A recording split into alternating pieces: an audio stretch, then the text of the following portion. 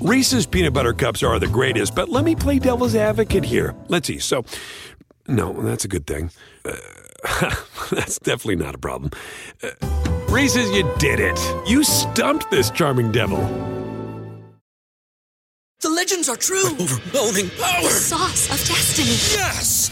The most legendary sauce has arrived as McDonald's transforms into the anime world of WickDonald's. The greatest flavors unite in all new savory chili McDonald's sauce to make your 10-piece Wick Nuggets, fries, and Sprite ultra-powerful. Unlock manga comics with every meal and sit down for a new anime short every week only at WickDonald's. Ba-da-ba-ba-ba, go! At participating McDonald's for a limited time while supplies last.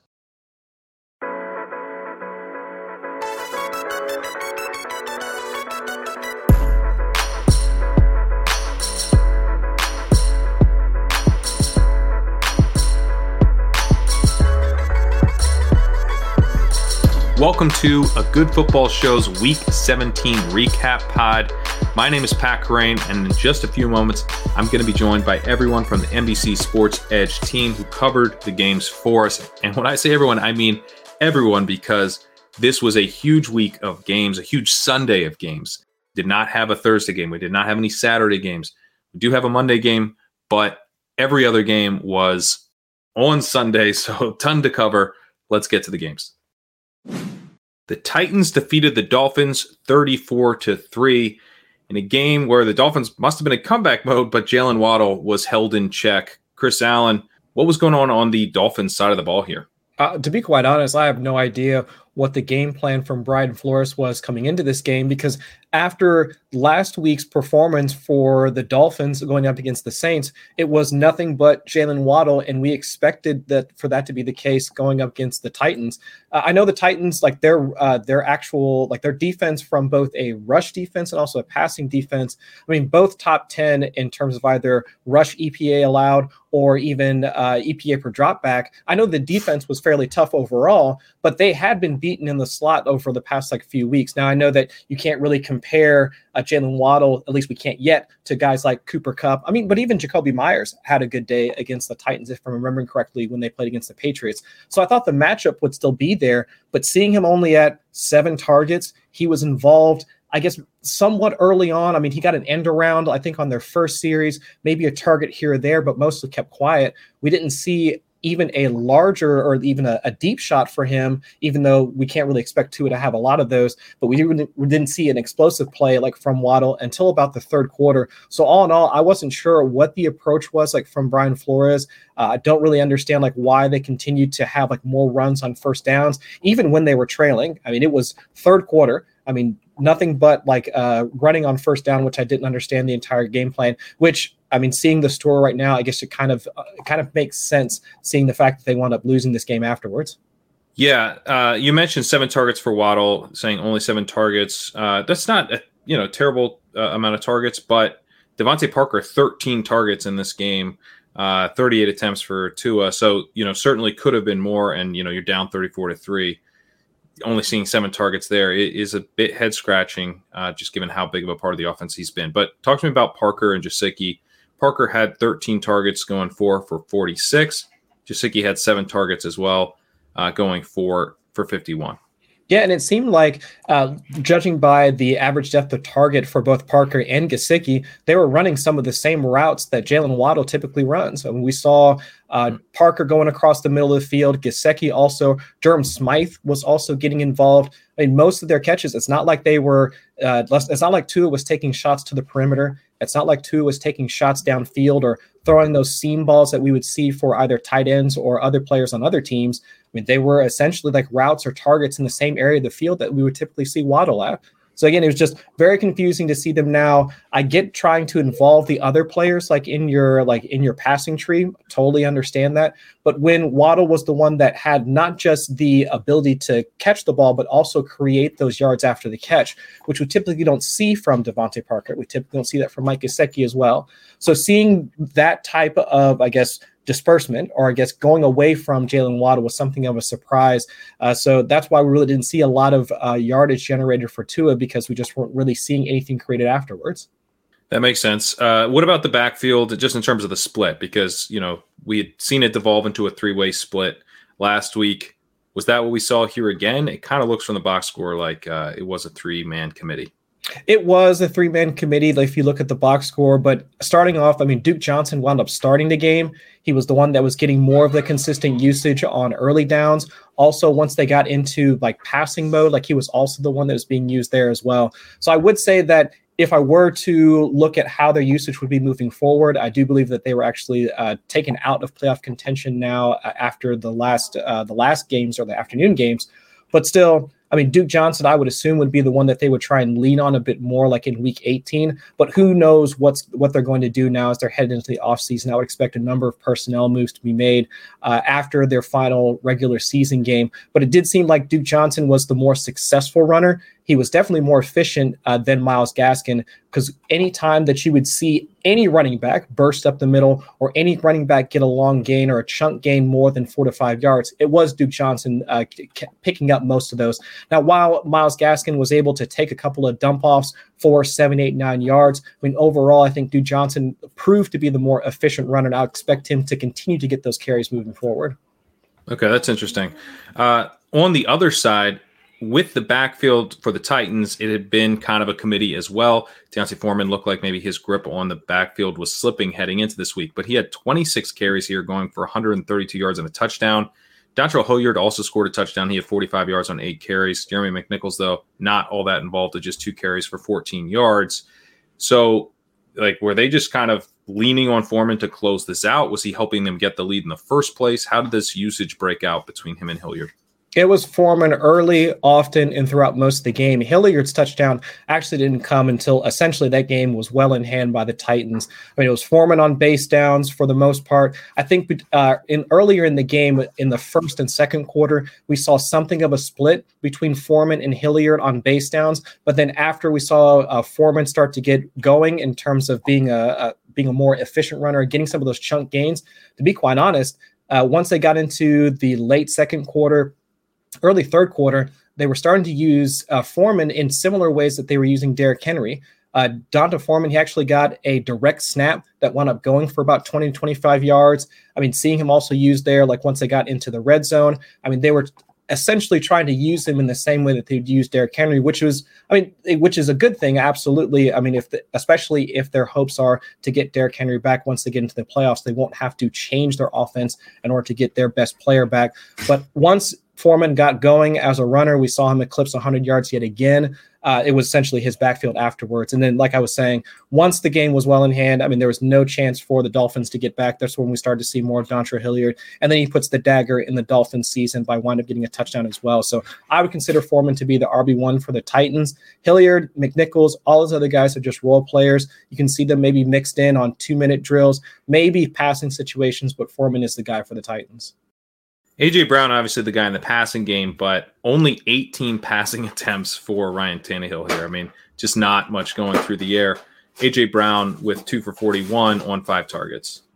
Right. And if your running game is doing so well, especially against a Dolphins defense that had been fairly limiting towards opposing running backs over the past few weeks, but if your offense is capable of putting that much production down on the ground, they're capable of also scoring. Even Ryan Tannehill was getting involved, sneaking past the Dolphins' defensive front on a number of key third down conversions. If that's really all it takes in order to get your opponent to roll over, and you can create a 2-3 score lead, then there really isn't much to be said, or you're not really asking much out of your passing offense afterwards. That's why we see such an anemic volume, or at least a number of anemic pass attempts for the Titans. They doesn't really have to do anything else. Especially with also Miko Pruitt, he winds up going down with a really nasty ankle injury afterwards. Really for them, already being down Julio Jones, already being injured along their offensive front, it really was just let's go ahead and let's finish this game off. Let's get as many players out as possible, healthy that we possibly can. And it looks like they wound up executing that to perfection. The Seahawks, who defeated the Lions 51-29. Another blowout here, but at least more scoring on the Lions side. Although this was a game where DeAndre Swift had just 4 carries after Dan Campbell was literally giddy talking about how fresh DeAndre Swift looked in practice, but he fell flat here. Yeah, that was the wild part. And I was expecting to come in just like everybody else. I mean, I'd seen the clips, read the articles, seen the blurbs talking like Dan Campbell. I mean, essentially being like you were just saying, like giddy about the fact that they were going to have DeAndre Swift back. I'd had a number of conversations with folks coming into the game expecting DeAndre Swift to get 10, 15, 20 touches. Because if we were thinking about the number of pass catchers that Detroit wasn't going to have for this game, I mean, outside of Amon-Ra St. Brown, who else could Tim Boyle really rely on from a passing perspective? So, of course, all of that kind of lent itself to DeAndre Swift having a larger part in that offense, even though we really hadn't seen him in the past month or so. But we get rug pulled like by Dan Campbell, where it's Jamal Williams that starts the game, and then we don't see it. It's between him, it's Craig Reynolds getting mixed in. Don't really see DeAndre Swift until after their first or second series, and then even after that, he comes in for maybe a snap, and then he gets subbed out. He gets a touch, and then he gets subbed out. So it was just a very erratic usage for DeAndre Swift. And I guess I understand from a big picture standpoint that they would want to limit the amount of usage for one of the best players that's on their offense and part of their future, I'm assuming, or he has to be. But after all the discussion, after all the press conference talk like from Dan Campbell, it really was something of a shock to see Swift come in there and only get about 7 or 8 touches. Yeah, and you mentioned Jamal Williams. From what I saw when they were on the goal line, they were leaning on Jamal Williams. He did have a rushing touchdown. Amon-Ra St. Brown actually did as well, which we'll get to. But, that was kind of a part of the secret to DeAndre Swift's success this year, is that he was getting used as a receiver. He was a committee rusher, but he was getting used around the goal line. So that's definitely disappointing, in addition to the small workload overall. Yeah, exactly. And there were a couple of series where once they got into the red zone, Swift wound up switching in for Jamal Williams. He would get maybe a carry, and it actually looked like, I think they were at the 1 or 2 yard line, and Swift looked like he got in. He probably got, like, it was down to like the 1 inch, wound up not getting there. There was another play where he actually tried to dive into the end zone, got flipped up, landed on his back. And after that, I don't really think he wound up getting another touch within the red zone shortly thereafter. So again, I think it was more of a preservation type of move, like from Dan Campbell, wanted to make sure that Swift winds up making it through this game healthy. But man, I wish we'd have known that beforehand, because it would have made things a lot easier for fantasy managers afterwards.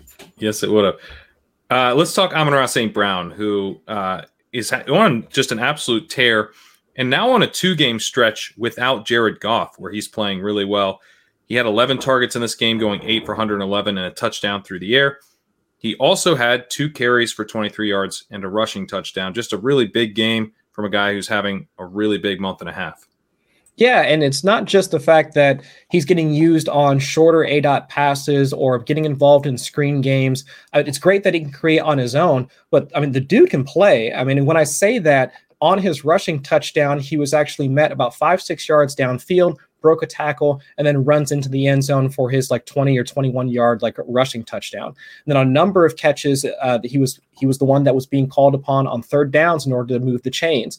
I mean, he was making a lot of those, I guess, tough catches. And for a guy of his size, I mean, seeing him being able to rise up to that challenge, I mean, it really does kind of speak to the fact that Amon-Ra St. Brown, he's not just a gadget player. He's not just a slot receiver. I mean, the fact that they're using him in these creative ways, I mean, motioning him into the backfield, or using him as a rusher, I mean, using him as a deep threat as well. I mean, I'm really excited to see what's going to happen in year 2 for this entire offense. But I think Amon-Ra St. Brown, DeAndre Swift, I mean, they have to be the focal points of that offense. I'm really excited to see what they've got coming next year.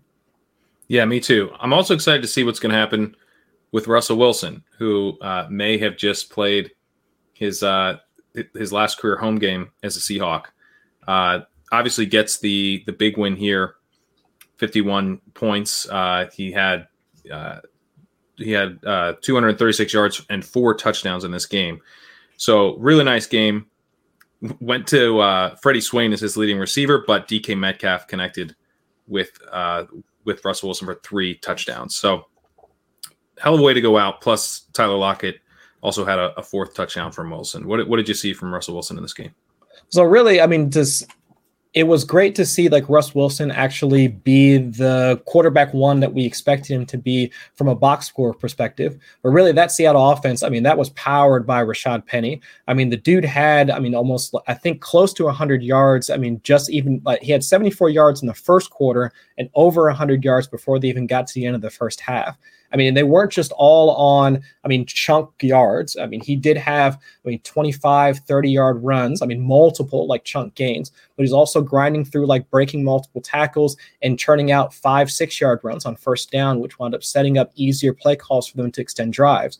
So I think that while Russell Wilson was he is the QB1 like for that team, obviously, and with 4 touchdowns, absolutely. But at least the 2 of DK Metcalf's touchdowns were shorter touchdowns. I mean, it wasn't like he was being asked to at least chuck the ball down the field. I think there was only 1 or 2 plays, the one to Swain, and then there was another pass to Tyler Lockett that were actually like 20, 30 yards, almost vintage Russell Wilson types of plays. But outside of that, it really was Rashad Penny essentially becoming, and I hate to throw this term around, I know folks have been talking about it quite a bit over the last week or so, but Penny being a league winner, I mean, that really does, like, he really should enter the conversation, given his play and also given how much production he's put up in such a short period of time at such a critical point in the fantasy season. It has to be noted that Penny really essentially coming off the bench for a lot of fantasy managers and putting out this type of performance at this point in the season, huge win for a lot of folks for sure.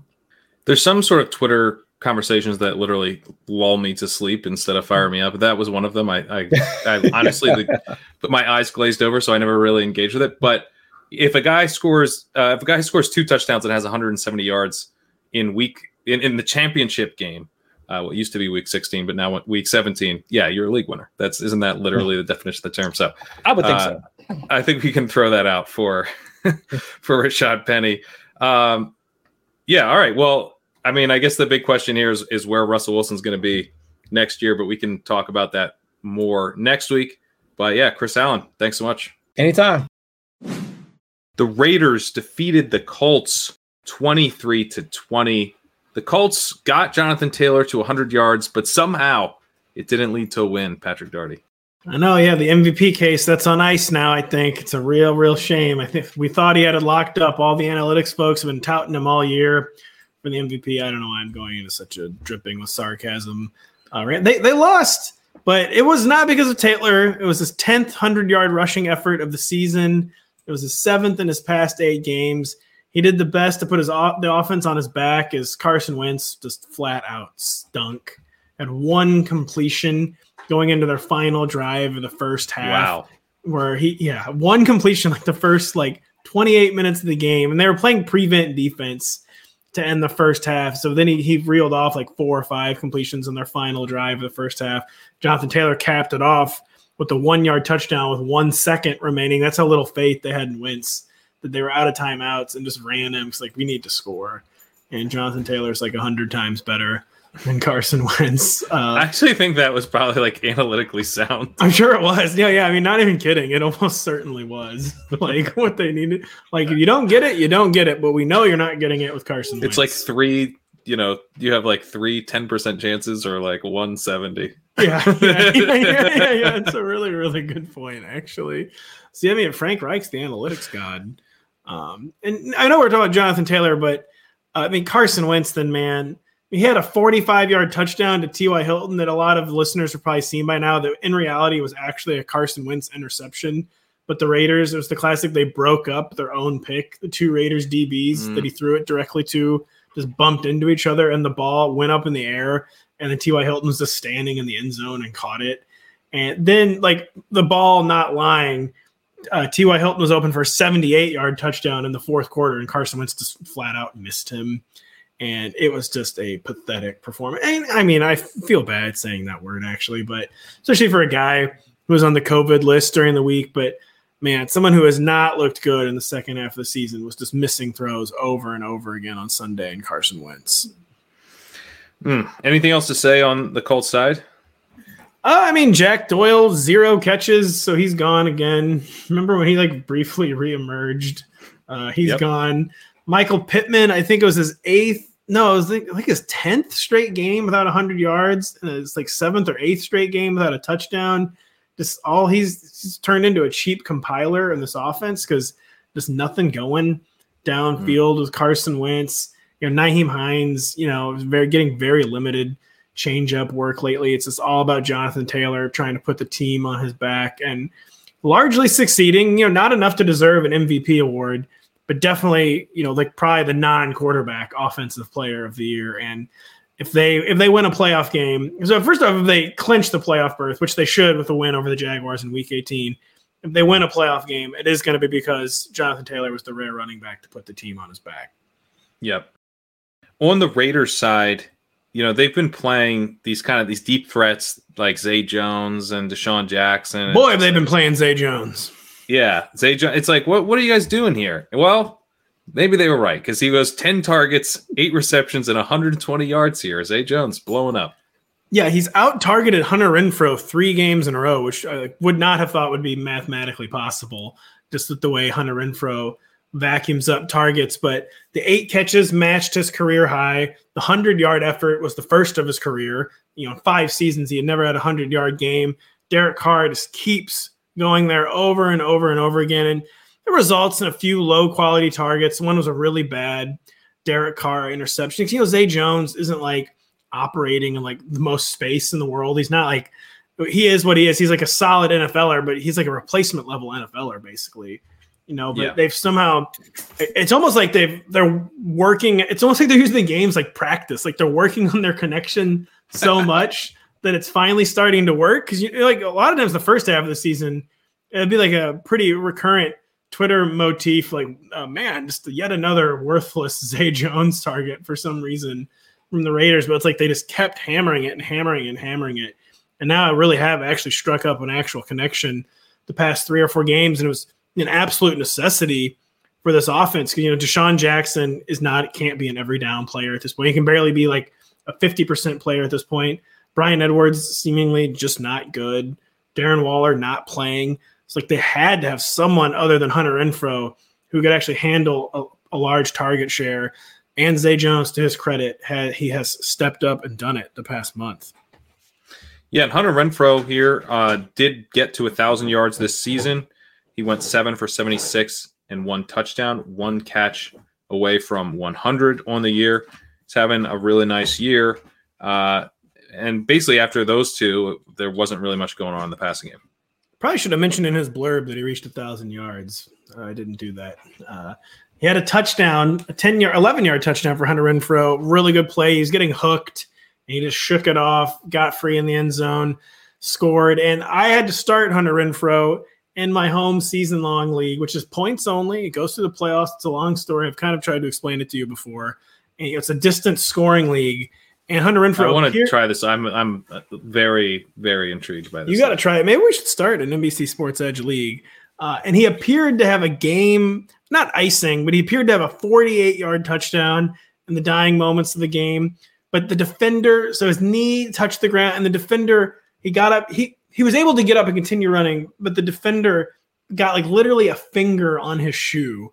And what had been a 48-yard touchdown was reversed to only a 24-yard catch. And so he almost had a 7-catch, 100-yard, 2-touchdown day. But by literally a fingertip, it was 7 catches, 76 yards, and 1 touchdown. So he had a really solid fantasy day, Hunter Renfrow, but he almost had a top 5 or 6 fantasy day.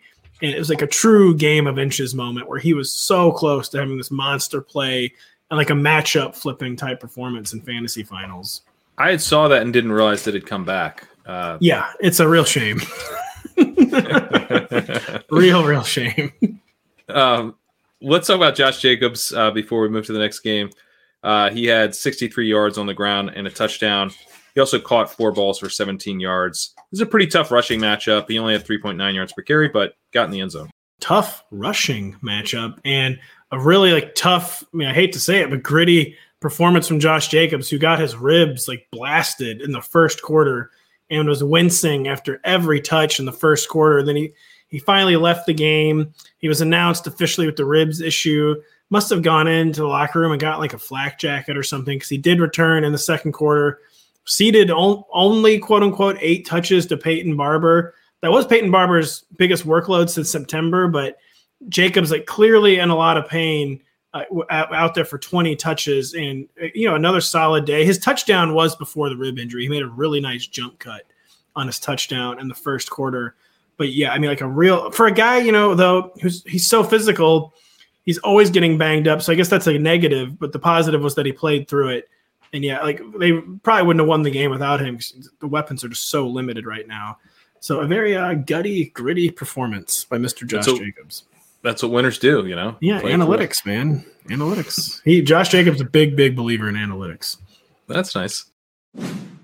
Let's move to the 49ers, who defeated the Texans 23-7. They got this win that now clinches a winning season for them, puts them in position to potentially make the playoffs, but they did it without Jimmy Garoppolo. Trey Lance here going 16 for 23 with 249 yards, 2 touchdowns, and 1 interception. So we liked the 45-yard touchdown to Deebo Samuel, but it was emblematic of Trey Lance's day where he was kind of making plays, but he was also so close to leaving meat on the bone. It was a cross-field pass. It was a rollout and then designed cross-field pass to Deebo Samuel, and he just really underthrew it. But this being Deebo Samuel, he tracked it down, and with his yak skills, still managed to cash it in. So Trey Lance just you can see why he hasn't been starting, basically. But you can also see the tools. And so the 2 touchdowns, the 2 passing touchdowns, fantasy managers will take that. It's not going to sink your effort if you were starting. But he almost had the type of QB1 day we were looking for. He had a rushing touchdown in the fourth quarter. Trey Lance was called back by Brandon Ayuk holding penalty. So just kind of a day of what might have been with Trey Lance, rookie growing pains. But he did look better than he looked in week 5. He didn't rush nearly as much. He only had 8 carries compared to 16 in week 5. But definitely looked like he has progressed in those intervening 2 months, but also definitely still has a long way to go. And if Jimmy Garoppolo is healthy for week 18, he will for sure be out there against the Rams. Okay, that's good to know. What about Elijah Mitchell, who had a pretty nice day on the ground coming back from injury here? Seems like they were very willing to lean on him as the lead running back. Literally not another running back logged a rush. Yeah, so we went from probably going to be on a snap count via the coach himself to Elijah Mitchell out touching Jeff Wilson 23-0. And so yeah, but Kyle Shanahan really enjoys a lie. He does. He really, really, really. No one enjoys a football lie more than Kyle Shanahan. Jeff Wilson, if you go to the box score, you do Control F. He did have a special teams tackle, so it's probably a really big play by Jeff Wilson. But it was an important moment that they knew to make sure Jeff Wilson was available for. Yes, exactly. And, maybe that would have been borne out, but the Texans were very spunky in the first half. We're actually leading 7-3 at halftime, so maybe it wasn't a lie. Maybe Kyle Shanahan truly believed it. The second it became a competitive game, that just went out the window, and understandably so, because Elijah Mitchell looked no worse for the wear after missing a month. He had his side-to-side lateral agility back. He was getting the edge. He was extending runs. He looked really, really good. And the only guys he ceded carries to were Trey Lance, and then the change of pace, quote-unquote, back Deebo Samuel. And provided he avoided any setbacks, which he did not appear to suffer a setback, it's going to be the same thing for the must-win game in Week 18, and Jeff Wilson will not be a DFS consideration. Any thoughts on Kittle before we move to the Texans side? He only had 1 catch for 29 yards here, had a quiet game last week as well. Yeah, it's quiet games now with 2 different quarterbacks, and Trey Lance, though, is probably feeling maybe should have targeted him more because his catch was near the end of the game, and he was being blatantly interfered with, and just made one of those grabs that, I guess other players can make it, but it felt like only George Kittle can make this type of catch just so strong through the tackle, so strong, such strong hands. And yeah, Trey Lance probably would have been well served by targeting him more, but I'm sure, I'm not Mr. Film Watcher. I'm sure that George Kittle's run blocking was a huge deal on the day where the 49ers rushed 37 times, attempted only 23 passes.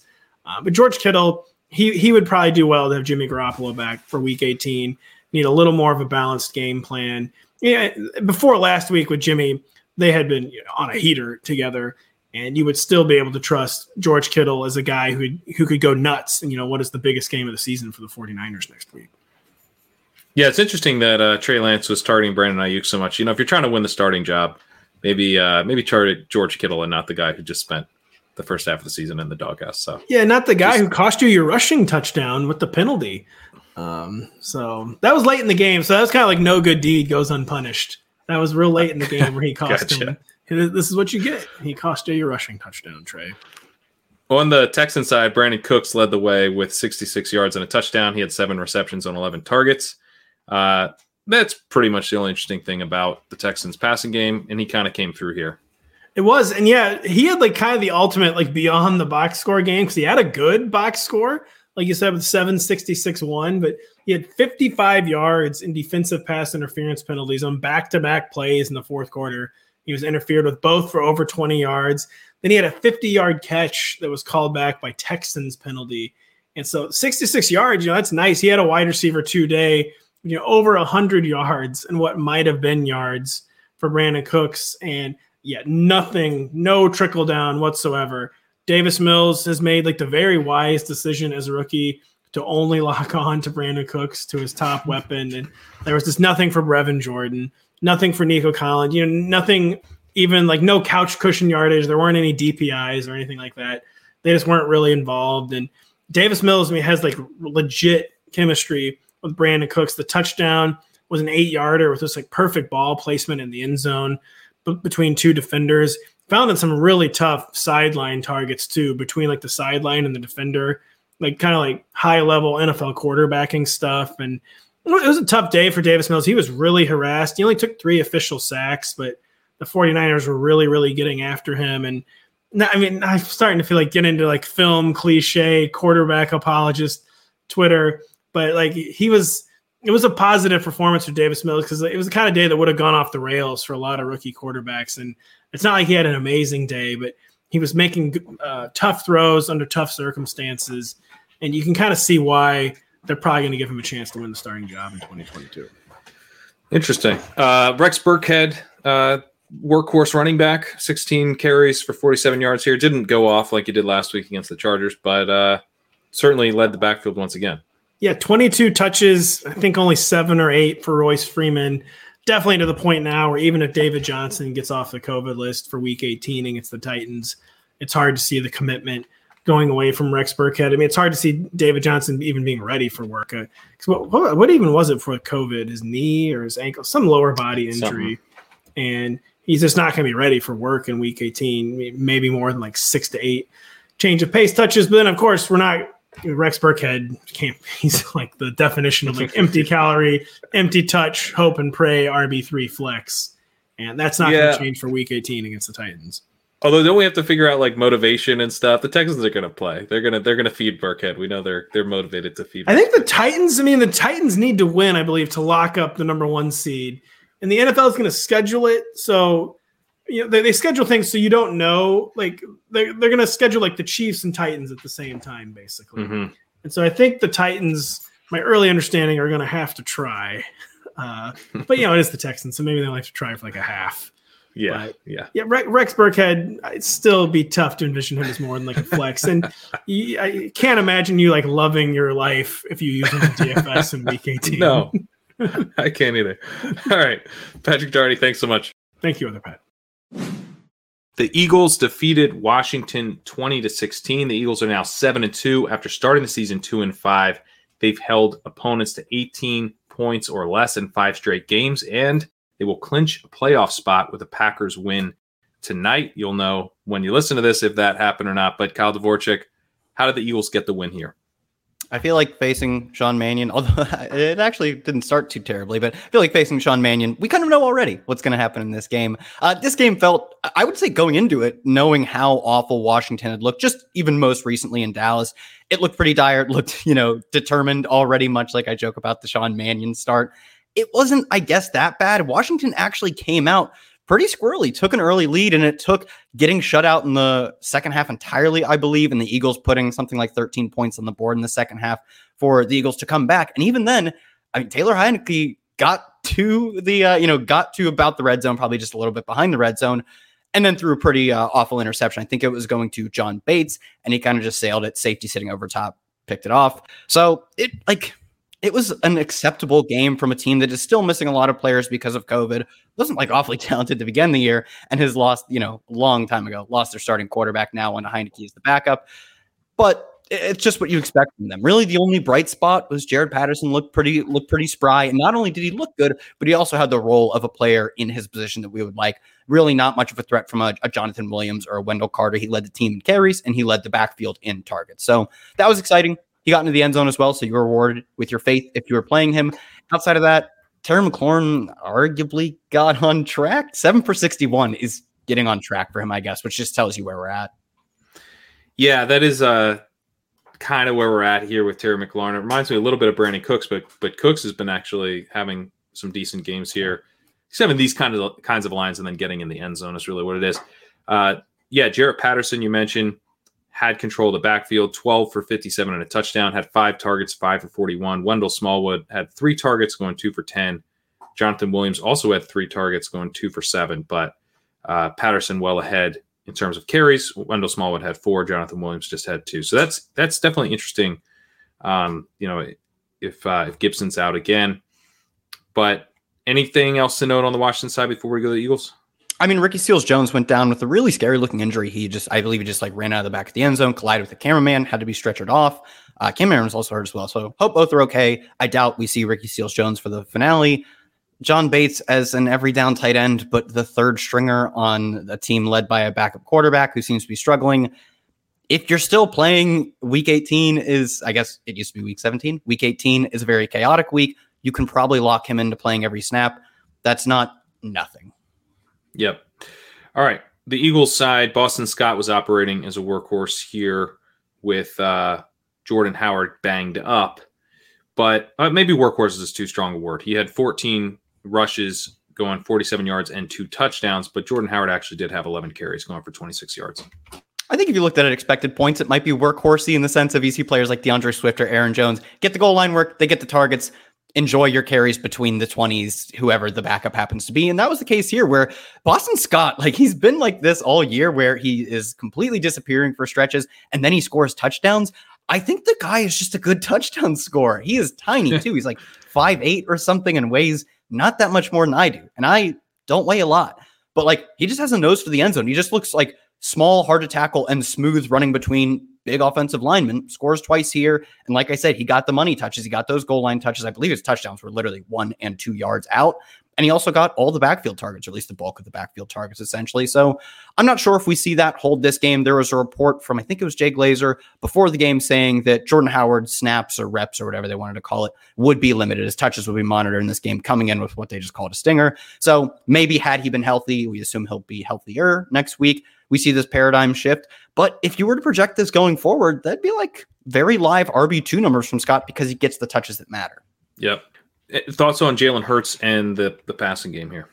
It was fine. I think the biggest takeaway from me is we really have to start viewing Dallas Goedert as not a tight end one, but his team's wide receiver one. Over the past 5 weeks, I believe he's out-targeted Devonta Smith 29-25. He just looks like he fits with Jalen Hurts' skill set better. He's just comfortable getting Dallas Goedert fed. And Dallas Goedert, incredibly athletic, really good after the catch. So that's no problem if this tight end happens to be your team's number one receiver. If your tight end is just the standard 5-yard dump-off type of player, probably shouldn't be your top pass catcher. Dallas Goedert is much more than that. So he is truly an elite option. Looking into next year, it's hard not to look at him as a top 5, 6, 7 type of tight end, dynasty and redraft. So next week, obviously, par for the course, he'll be a top 6 or 7 tight end. But I think it's easy to say he will continue doing that, in perpetuity. Yeah, I think he'll go right around where Andrews and Hockenson were going this year. And that feels about right if that's where he lands. And also interesting for playoff contests and stuff. I think this is one of the... That's true as well, yeah. Yeah. Any thoughts on Smith in terms of his role in the offense? He's still the number one receiver, still playing the bulk of, if not every snap. He easily outpaced the rest of the pass catchers. Outside of Boston Scott, no one, Quez Watkins got 4 targets and that was it. Devonta Smith at 6. So he's perfectly fine to rely on as a wide receiver 3/4, but with how much this team has wanted to and has done successfully running the football, the second target on the team is going to be pretty hit or miss on a week-to-week basis. So Goddard's kind of the only one you can trust at this point. We've probably been at that point for weeks, though. All right, let's move to the Chargers, who defeated the Broncos 34-13. Chargers now can clinch a playoff berth with a win versus the Raiders. What did you see on the Chargers side here where Justin Herbert had himself a nice day going 237 yards and 2 touchdowns? Yeah, Herbert, like when you see him throw some of his deep balls, like he straight up looks like Russell Wilson, where you can just find a guy 40 yards down the field. I like having lived in spreadsheets all of my life. You don't really know how long 40 yards is, but if you were to go out and measure it out, it's very far, and he can just put it on a rope. His the last touchdown of the day, I believe his last touchdown of the day, was a 45-yarder to Mike Williams. Mike Williams lays out for it beautifully, but like he does look at his peak very Russell Wilsonian. I don't know if that's how you'd say it. Wilsonian. Yeah, something like that. And the team actually wants to support him to do that, as opposed to Russell Wilson's team, which doesn't want him to throw more than 10 times in a game. So when this team like is challenged, obviously we know this, but when they're challenged by their opponents, they were not in this game.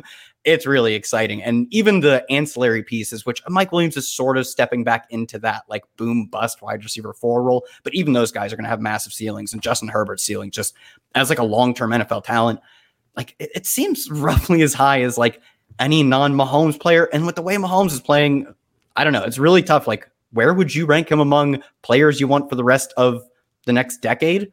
Top 2 or 3 feels like pretty right. Yeah, it does. Just because his ceiling, he's been a little bit inconsistent this year, but when he's hitting, it's so high. And he also said like his tools are just so enticing, to be. Yeah, he's got like a modest level of athleticism that we don't always have to see, because when you can just throw 45-yard dimes, like you don't have to run that much. But he's like modestly athletic and has a really good arm. So yeah, I don't need to tell anyone this, but Justin Herbert, he's freaking awesome. It was a nice refresher from the other side of the football. Yeah, Mike Williams kind of got back on track here a little bit, 3 for 63, and a touchdown. He had a long of 45. I assume that was a touchdown. Yeah, that was a touchdown. It was late in the game, kind of iced it, although they were up 21 at that point. I think you weren't getting 21 fourth quarter points from Drew Lock. Yeah, before that, though, it would have been, you said 63, so that's something like 28 yards, I think, on 3 targets. So I really feel like we're back at the point where he is high upside, but had he not caught that, I mean, you'd be looking at a completely worthless fantasy day. So much more risky than we kind of thought we were getting into after a hot start to the early part of the year. Keenan Allen also saved his day with a touchdown. He had 1 touchdown on 9 targets, but only 4 for 44 overall. Yeah, not a big deal. He almost came down with a really sick, like one-handed grab. They just weren't pushed that much. They were fine also getting there on the ground. They ran the ball, I think, more than they actually passed the ball in this game, and then threw a decent amount of their targets to running backs, as well. So not really surprising that you don't have any crazy games from the wide receivers, but touchdown saved the day. Austin Eckler, let's touch on him. He had 17 carries for 58 yards and a touchdown. He also had 3 targets, 3 receptions for 54 yards. Pretty nice day. Very nice. The interesting thing was that we saw a really good helping of Justin Jackson in this game, more than we were seeing early in the year. I believe we saw a very similar split in the Chiefs game, which Austin Eckler was banged up in that game with like an ankle injury or something.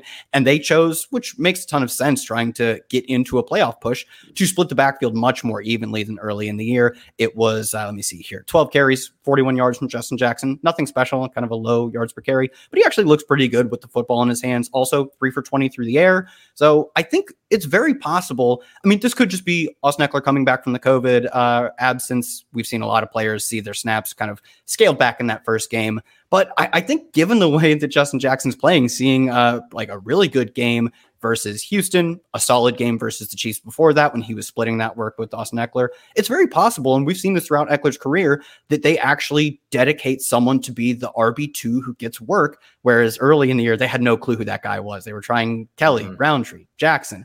I think they found their guy. I'm not sure how much of a role that results in, but I think he's a really interesting stash.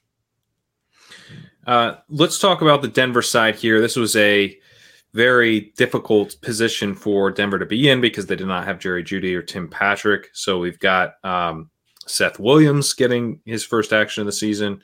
We also have Kendall Hinton, saw an increased role a little bit for Albert Okwuegbunam. And we saw Noah Fant kind of lead the way here with 92 yards and a touchdown. He had 6 receptions on 7 targets.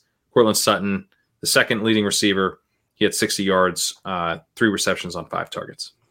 Yeah, I mean, it's hard to even get excited about like the Fant rebound, right? Because as you point out, no Jerry Jeudy, no Tim Patrick, and the offense, like both Fant and especially Courtland Sutton have seen their target shares understandably go through the roof whenever Jerry Jeudy, who's missed a few games much earlier in the year, it goes through the roof when he's not on the field, and then he's a target vacuum when he is. And he hasn't been like incredibly efficient this year because the offense hasn't been that efficient. So whenever he's in the lineup, it really just decreases the ceilings and the floors of everyone involved. It was nice to see Fant have a really good game, and he looked good. But once they get, I'm assuming, these COVID absences aren't very long. Once they get Tim Patrick and Jerry Jeudy back, you can't even expect this, 7 target type of performance. So it was nice. It makes me optimistic that assuming they get a new quarterback in the next year, that he will rebound perfectly once the offense is humming. But taking this into week 18, if you're playing in week 18 DFS, or, unfortunately you have a season long league going in week 18, I'm probably still going to rank him as a tight end too when I do my rankings. Mm-hmm. Talk to me about Melvin Gordon and Javonte Williams, because if we're going into week 18, like Denver doesn't really have anything to play for. You would think maybe they'd see what they have a little bit more out of the rookie, but we know we can't keep doing this. They're just gonna play Melvin Gordon. I saw him giving Melvin Gordon goal line touches. What's going on? I mean, the thing is, in this game, Javonte did out-carry Melvin Gordon, but unfortunately, he was actually much less efficient, ran for like 2 yards per carry, so it wasn't really anything to write home about. Small sample size. Yeah. No, he's better. He's better, dude. Like, you don't have to tell me that the sample size is meaningless. We have the sample size. It's always a small sample size with him. No. The full season, it's a great sample size. If anytime you argue that Melvin Gordon is better, that one is the small sample. I don't think anyone's making that argument. But no, I mean, I feel like the thing is, like, they honestly don't need to see what they have in Javonte. We know what they have. We have seen it. Everyone has seen it. He is massively more efficient. He breaks tackles and gets long runs at a much higher rate than Melvin Gordon, who is perfectly fine. He's played fine this year, but Javonte is explosive and he's a good pass catcher too. They have a full season of film on it. Well, they don't need the extra game. Maybe they use it, but I'd be shocked if anything splits next week. And technically they might not be eliminated from the playoffs. I think they're one of the teams that are, this win, this loss, this win, this tie, type of thing. Maybe that's changed since, I started writing up this game. But as far as I remember, they might still technically not be eliminated, which is just another reason to give Melvin Gordon 15 touches. All right. I don't know why I ended on there. Now I'm sad, but Kyle, thanks so much. No problem. I'm sure we're just a season away from Javonte Williams' season. Melvin Gordon's a free agent after the year. Get that contract, man. Get not Denver, somewhere else. Well, they're going to trade for Russell Wilson or Aaron Rodgers, and those players have big contracts, and they couldn't afford to bring Melvin Gordon back. And Melvin Gordon deserves to get paid because he, frankly, has been solid this year. So yeah, he's actually been pretty solid. Yeah, no, he has. We love to see him get paid. I don't know, in Houston. Houston sounds great. The Rams defeated the Ravens 20-19. This is a game where Cooper Kupp broke Isaac Bruce's single season receiving record, but Matthew Stafford threw his NFL leading 4th pick 6 of the season. Denny Carter, kind of a tale of 2 games in a way for the Rams, who get the win, but it kind of feels like they lost. It was ugly. It was a really ugly win. Stafford ended up with an okay stat line, 309 yards, 2 touchdowns, 2 picks. He threw the pick 6, and then like 3 minutes later, he almost threw another pick 6. So he really keeps doing that thing where he throws interceptions for touchdowns. He should try not to do that going forward. They got the record for Kupp, who, had a somewhat muted day for his standards, 6 catches for 95 yards. Actually, Tyler Higbee out-targeted him. Tyler Higbee out-targeted all the Rams. Nine targets, led the team today. Of course, the Ravens, one of the most generous teams to tight ends. So maybe that's not the biggest shock. I mean, it's a pretty big shock that Tyler Higbee led the team in targets. I certainly didn't predict that. Odell Beckham got in the end zone here, saving his day. He went 5 for 39 on 7 targets. Van Jefferson went 4 for 63 on 5 targets. Thoughts on those guys? Yeah, Jefferson looks like the better downfield bet. I know you mentioned in your Friday walkthrough column that Odell's running kind of cold lately, and that continued here. The yardage totals for Beckham are pretty meager of late. Mm-hmm. He has back-to-back games. He saved his day with a touchdown, but still, even with the touchdown, it wasn't like a fantastic outing for him. It was the game winner. So in a real football sense, I think Beckham is making a big difference for LA. But fantasy wise, man, it's been very frustrating. Using him in DFS or season long leagues. Yeah, it has. Sony Michel had a nice game here. Not a huge game, but he did get in the end zone. He had 74 yards on 19 rushes. He had 25 yards as well through the air. 3 receptions on 5 targets. Yeah, it was another 90% plus snap share for Michel with Henderson on IR and Cam Akers still a week away from returning to the lineup. 22 touches here. It's a bad matchup against a really stiff Baltimore front seven, but he got it done with the touchdown. We talked about Michel on the pregame show today, and Kyle Dvorchak, said you still got to play Sony Michel just because of the locked in touches. I don't know, he doesn't have that going forward, probably not that 20 plus touch upside if Cam Akers is going to be back. Although I would suspect, or I would guess that they'll, ease in Akers and have Michel still take the bulk of the carries in week 18. Yeah, I would think that'd be the case for week 18. The playoffs would be definitely very interesting about how that splits out. On the Ravens side, Tyler Huntley filling in here again. He had 197 yards passing, 0 touchdowns. He also had 54 rushing yards on 6 attempts, though. Yeah, he had a long rush of 17 yards. That helped. The 54 yards made it so that it wasn't a totally disastrous day for him. But I think you saw the difference in the matchup here. He played against a Rams defense that, honestly, especially in the second half of the season, has been way better than the Packers defense that he scorched a couple weeks ago, both on the ground and through the air. The Rams really shaded coverage toward Mark Andrews, largely took away, deep balls for Marquise Brown, deep balls for everybody, honestly, for the Ravens. And that really limited Tyler Huntley, who seemed a little bit lost at times against Aaron Donald in that pass rush, and then Jalen Ramsey and the secondary for the Rams. Ramsey, by the way, was on Mark Andrews, especially near the goal line. So that was a big hit for Huntley, who we know likes to key in on Andrews. Yeah, and I'll ask you about Rashad Bateman, because he had 10 targets here, going 7 for 58. But it sounds like that was kind of what was left over when the Rams took away the other guys. Yes, exactly.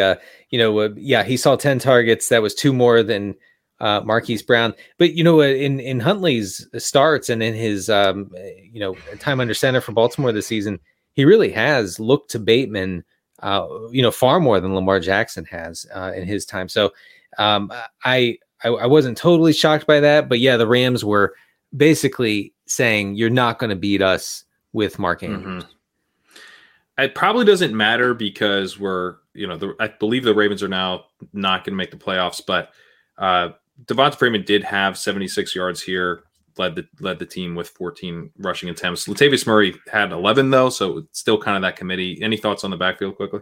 Yeah, it's kind of the same old thing. Latavius comes in the red zone, especially inside the 10. They just seem to want to, just pound him right into the middle of the line on first and goal, second and goal, the situations. Freeman usually comes out of the game, though not always, as we saw last week when he did manage a touchdown. But Latavius is not useful in fantasy and won't be next week. But he just really is provides a firm cap on Freeman's upside. Let's move to the Cardinals, who defeated the Cowboys 25-22. Very good result for the Cardinals, who end a 3-game losing streak. Very poor result for the Cowboys, especially because they lose Michael Gallup to a torn ACL. Yes. Gallup hurt the ACL on a touchdown catch in the first half. It was pretty much the only positive play for the Cowboys in the entire first half in what was kind of a sleepy offensive performance for Dallas. Watching the play, you couldn't tell how he hurt the knee. It didn't look like he got his foot stuck in the ground or anything, but he did. Jerry Jones said after the game, Gallup is done for the season, so we can assume he will not return for the playoffs. Cedric Wilson slotted in as the wide receiver 3 and 3 receiver sets for the Cowboys, as he did when Michael Gallup missed 7 weeks earlier this year. And Cedric Wilson, has been kind of weirdly productive and was again here. He caught 6 of 6 targets for 35 yards and a touchdown. The touchdown came in the fourth quarter during, when the Cowboys went to frantic catch-up mode. But Cedric Wilson is like, for DFS purposes, probably the cheapest way to access a good Cowboys offensive value. Now, are you going to get that next week against the Eagles? Who's to say right now? Are we going to get CeeDee Lamb doing anything against the Eagles? He only had 3 for 51 here. Yeah, that's 4 straight, sort of underwhelming outings for CeeDee Lamb. He has 2 touchdowns since week 8.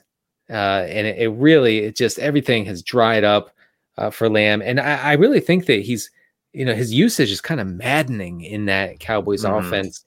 Feels like he should be the centerpiece, and he's just another part of, they just treat him as like another guy in the offense. I know you've touched on that in your Friday column, but man, it was just another game of that sort of usage.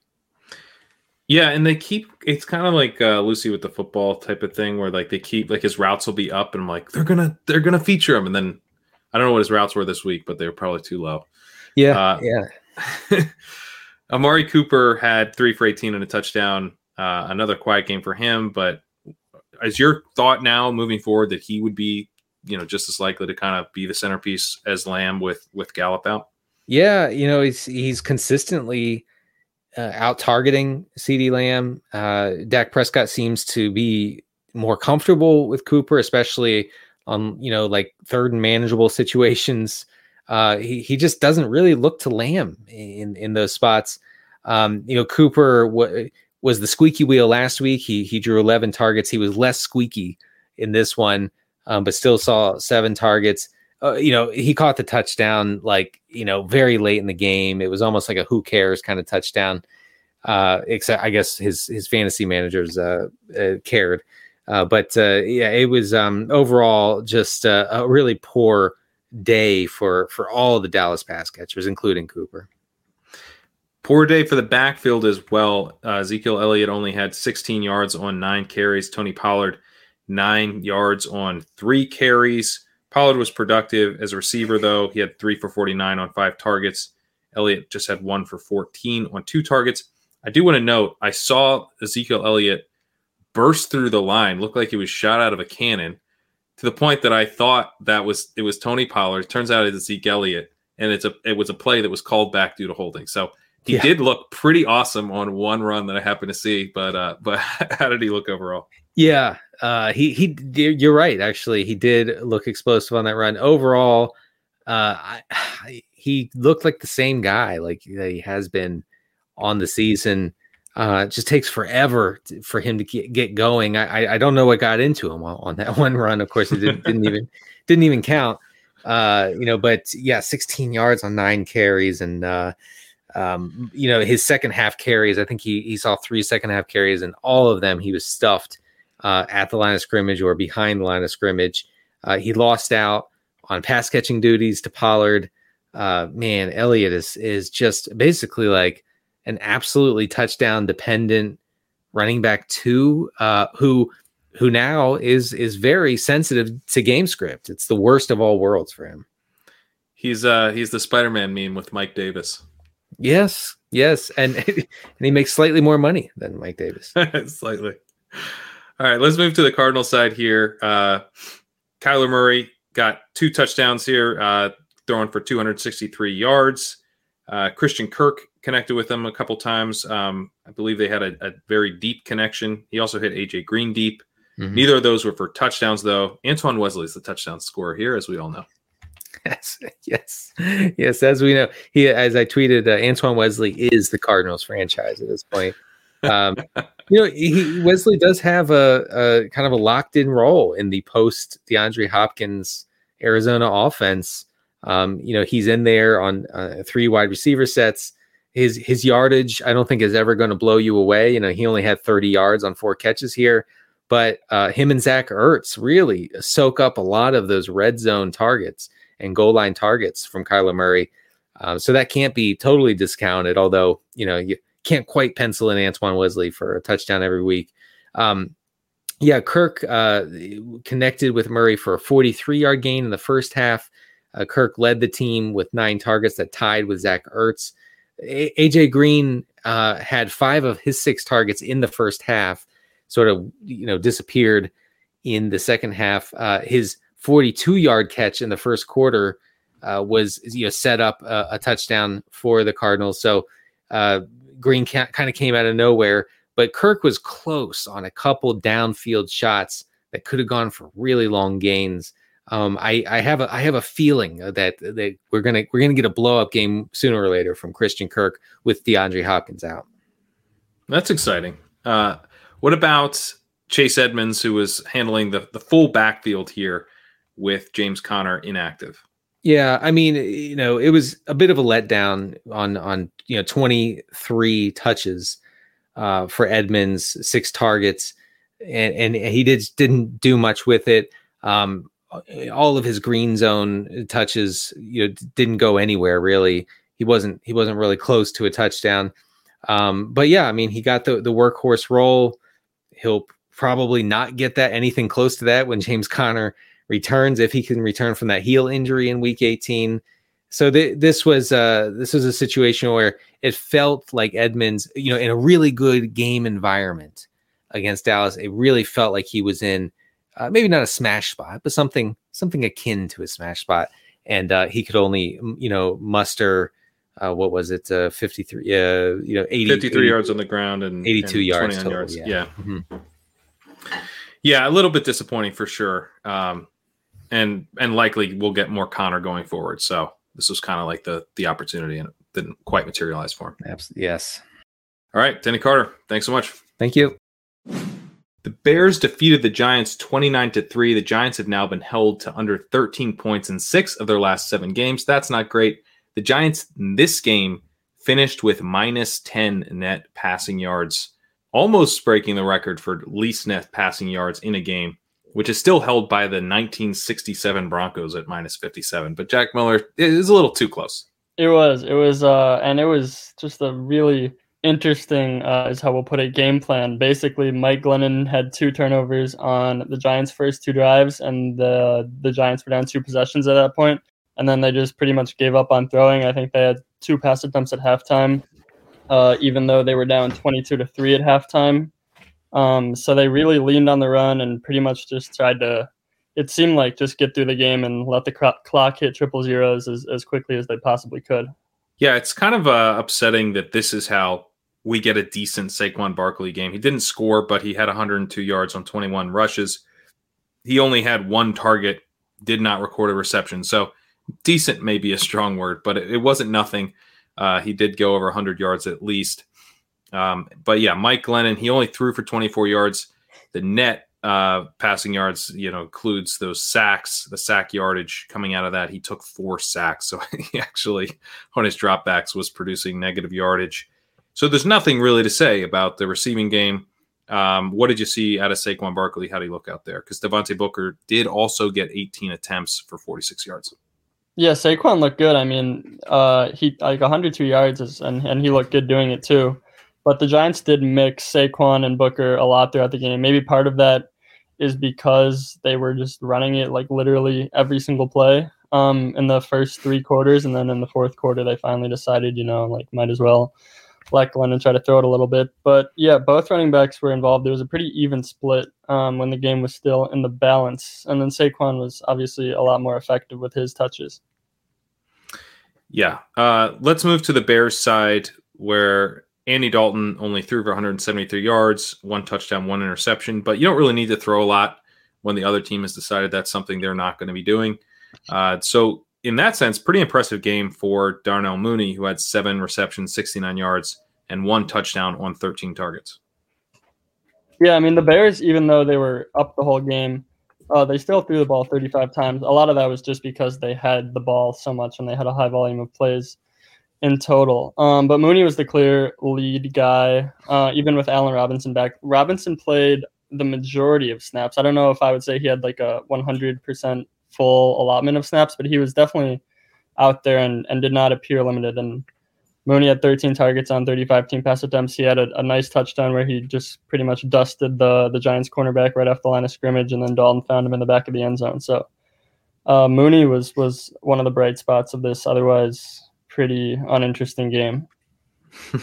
David Montgomery, I guess, probably the biggest bright spot. He had 2 touchdowns on the ground, 64 yards rushing on 22 attempts. He also had 2 receptions for 17 yards on 2 targets. Yeah, I mean, the efficiency was not great for Montgomery, but he did have the 2 touchdowns, and he had his usual role as the 3-down workhorse. So I'm not going to take too much away from that lack of efficiency. The Giants started with the ball, and Montgomery had a touchdown 15 seconds into the game, and that just kind of dictated like how the game was going to go. Yeah, Mike Glennon's good for the opposing running back, as it turns out. Yeah, he is. He definitely is. All right, Jack Miller, appreciate it. Yep, thank you. Reese's peanut butter cups are the greatest, but let me play devil's advocate here. Let's see. So, no, that's a good thing. That's definitely not a problem. Reese's, you did it. You stumped this charming devil. Listening to your favorite podcast?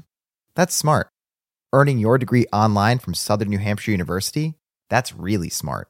With 24/7 access to coursework, no set class times, and dedicated student support, you can go to school when and where it works for you.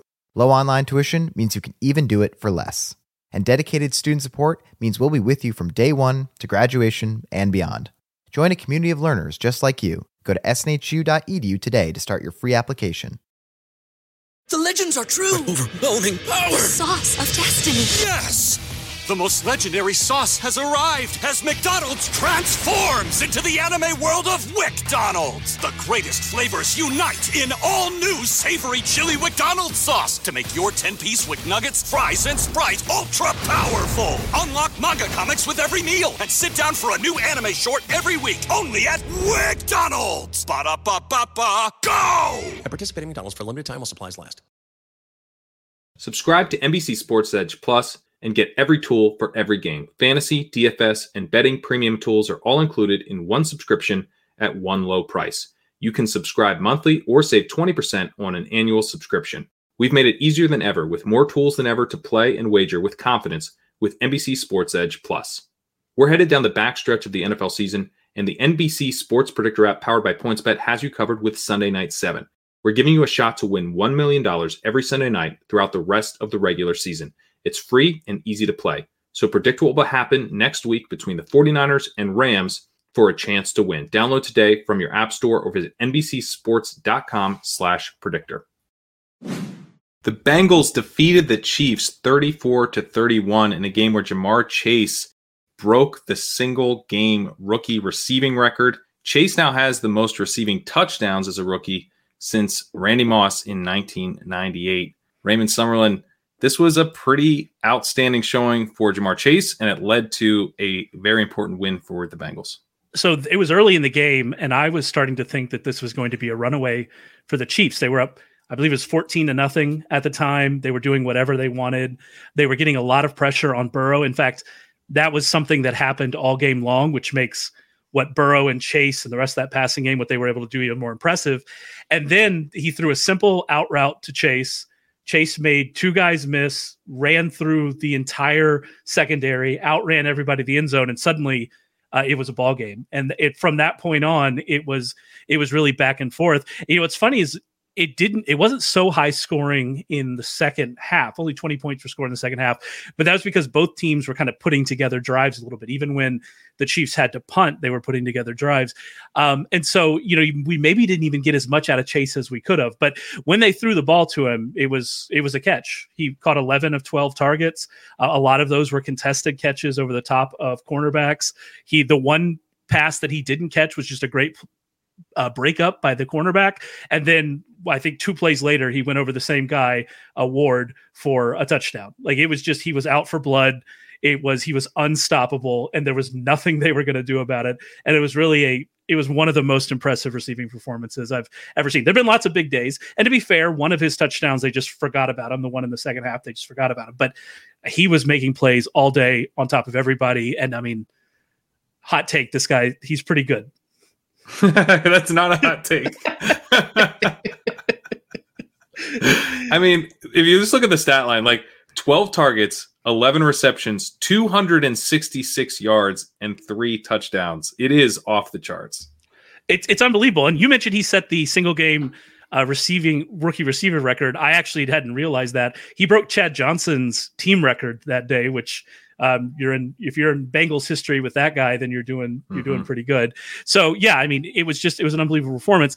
And what I really want to say about Burrow too, because Burrow's going to get lost in this. He threw for 446 and 4. If you go back over Burrow's last 2 games, he has something like 971 yards and 8 passing touchdowns. Just an absurd number. Wow. And like I said, he was under pressure all game. By the end of the game, he didn't have the name on the back of his jersey because it had been like ripped off through the process of the game. And so the fact that he was able to do this, and really why he was able to do it, is he kept giving opportunities to his guys. He gave opportunity to Chase. Later in the second half, he was able to get Higgins involved and got Higgins involved down the left sideline, which ended up in a defensive pass interference, and then a long catch down the right sideline on the very next play. Just one-on-one against these cornerbacks, going out and physically dominating them. And when you see that the Bengals have 2 of those guys, and they still have Tyler Boyd, who's a pretty good receiver in his own right, and they still have Joe Mixon, who's a pretty good running back in his own right. This is a very scary offense. They're obviously going into the playoffs now. We'll see what they're able to do there. But you think moving forward, if this offensive line gets better, like this is an offense you target in Dynasty, because this could be one of the best offenses in the league moving forward. And it was impressive to see that coming together in this game. Yeah, the only worry for me with this offense is that it feels like they need to be pushed, or they need to be in a matchup where they know they have to attack through the air. Kind of to your point about how this game started, that they weren't kind of getting off to a really fast-paced start, really pass-heavy start until they kind of had to. But on the other hand, you see in this game, Burrow completely locked on to Chase, but we're coming off a game where it was T. Higgins and Tyler Boyd who just had the big game. So it's like if you take away one guy, they go to the other guy, and then the other guy sets a rookie receiving record. And then if they want to just be run heavy like they were randomly in the middle of the season, apparently Joe Mixon can go for 150 yards and 2 touchdowns too. So it's really the only thing you worry about in this offense is the offensive line. They're going to have time to get that fixed. But it's impressive. All of these guys are young. Mixon's a little bit old for running back, but other than that, it's really impressive. On the other side, I think that this is going to go down as a disappointing loss for the Chiefs, and it is a disappointing loss. But I think what happened in the second half was they had 2 drives that didn't end up in points, and that was just too many to have. There were only 3 possessions in total for the Chiefs in the second half. The Bengals were able to go on long drives. The 2 punts that the Chiefs had in the second half, they weren't bad drives. They were both 6-play drives. They just kind of ended, I believe there's a penalty on one that pulled back a 3rd down. They couldn't quite get to where they were going. And the Bengals were just at that point, almost unstoppable. The final drive the Bengals put together took 6 minutes. It was very wild at the end. They went for it on 4th down, 2 penalties. They went for it on 4th down again, another penalty that gave them a 1st down that allowed them to kneel it out. Brandon Allen to knee it out because Joe Burrow had hurt his knee, but apparently Joe Burrow's fine. Kneel it out and get the win. And so Mahomes didn't get the ball again. But it wasn't like it was a bad game for Mahomes. There were some missed opportunities. Tyreek Hill dropped a long pass. Patrick Mahomes went out at like the half-yard line that set up a Darrell Williams touchdown. So you're going to look at all their fantasy days and think it was bad, but it wasn't really that bad of a performance. They just only had the ball 3 times in the second half, and the Bengals just went wild. Like that's kind of how the game worked out. Yeah. Thoughts on Darrell Williams and Derek Gore here filling in for CEH in the Chiefs backfield? Yeah, it was all Darrell Williams. Derek Gore had, I believe, 3 carries. He ended up with a long run on his first one, then had a semi-long run on his second carry, but that was it. It was Darrell Williams. It was the Darrell Williams show. And Darrell Williams wasn't doing much of anything early on. Like in the first quarter, he might have had 3 carries for 10 yards or something like that. But then he got a short touchdown, and that seemed to really ignite that running game. He finished the first half with 2 scores. He scored twice in the second quarter. And then in the second half, he was able to get some chunk gains. Again, he's not getting a lot of carries because the Chiefs didn't have the ball a ton, but he was able to get some chunk gains, and he looked like what we expected him to look with Edwards-Helaire out. And, it's interesting that the Chiefs didn't rule Edwards-Helaire out until Saturday, which suggests that Maybe there's a chance he comes back for the finale, but I mean, he didn't practice all week. We don't really know. And so if Williams comes in again next week, I mean, hopefully you're not playing in a season-long fantasy game next week. Yeah. But if Edwards-Helaire is not back next week, then I mean, Williams, plug him in DFS lineups. We know what he's going to be, and he's been successful in that role. That's good to know. And then, Patrick Mahomes has been kind of like in game manager mode to some extent. Was that your vibe here, or was it more kind of, it could have been a bigger day if things had gone a bit differently? It wasn't at all. They had their foot on the gas. They punted on their first possession, and then they scored 4 straight touchdowns. 2 of those touchdowns were rushing touchdowns. One of them probably should have been a Mahomes rushing touchdown. Like I said, he got pushed out just inside the one. And so he looked like he was on his way to a big game, but they have 2 empty possessions to start the half. Then they have a field goal drive, and that was it. And they didn't see the ball again. So it was kind of one of those weird games that looked like he was on his way to a Burrow-esque game. Maybe not 400, 46 yards, but he was going to top 300. He was going to have multiple scores. And then it didn't work out. It stalled a bit in the second half, and that was all she wrote. One last note here. Joe Burrow, I believe on his last play of the game, second to last play of the entire game, left the field with an injury. Did you hear anything about, it didn't seem that serious, but what's the situation there? So he suffered a knee injury throwing a pass on 4th down that ended up drawing a penalty, which gave the Bengals a first down and allowed them to kneel it out. He had to go to the sideline, and so Brandon Allen actually took 2 knees to set up a knee and then a spike to set up the game-winning field goal. But he was walking around on the field after the game, in the scrum, saying, hello to everybody. After the game, he said his knee was fine. After his game, Zach Taylor said his knee is fine. So I'm operating under the assumption his knee's fine. Maybe they give him a little more maintenance. He did have a knee injury he picked up earlier in the year, so it seems like it was probably an aggravation of that. But he also came up hobbling in the second quarter. He took a big hit in the second quarter on the play that Quentin Spain actually got injured. He got knocked into Quentin Spain, and he kind of limped off, but then came right back in. So I think it might just be something he's going to have to deal with for the rest of the year. Maybe he comes up limping a few times as they move on, but it seems like he's okay. All right. Awesome to have you on the pod. Thanks. The Buccaneers defeated the Jets 28-24. A lot happened in this game, including quite a few marks for Tom Brady. He had his 53rd game-winning drive, ties Drew Brees for most all time. He also now has back-to-back seasons in Tampa Bay with 40 passing touchdowns. He's also secured his 30th career win against the Jets, but that's not the story of this game, Reverse McCown. The story of this game is that Antonio Brown took off his pads, took off his shirt, took off his gloves, walked bare-chested into the locker room, giving the peace out sign, and is no longer a Buccaneer. Yeah, I'm guessing he probably figured out that he was losing 28-14 to a team that targeted Jeff Smith 4 times, and that was just an earth-shattering revelation that he couldn't get around anymore, and so we had to say goodbye. Yeah, I guess we still don't know what happened to lead up to him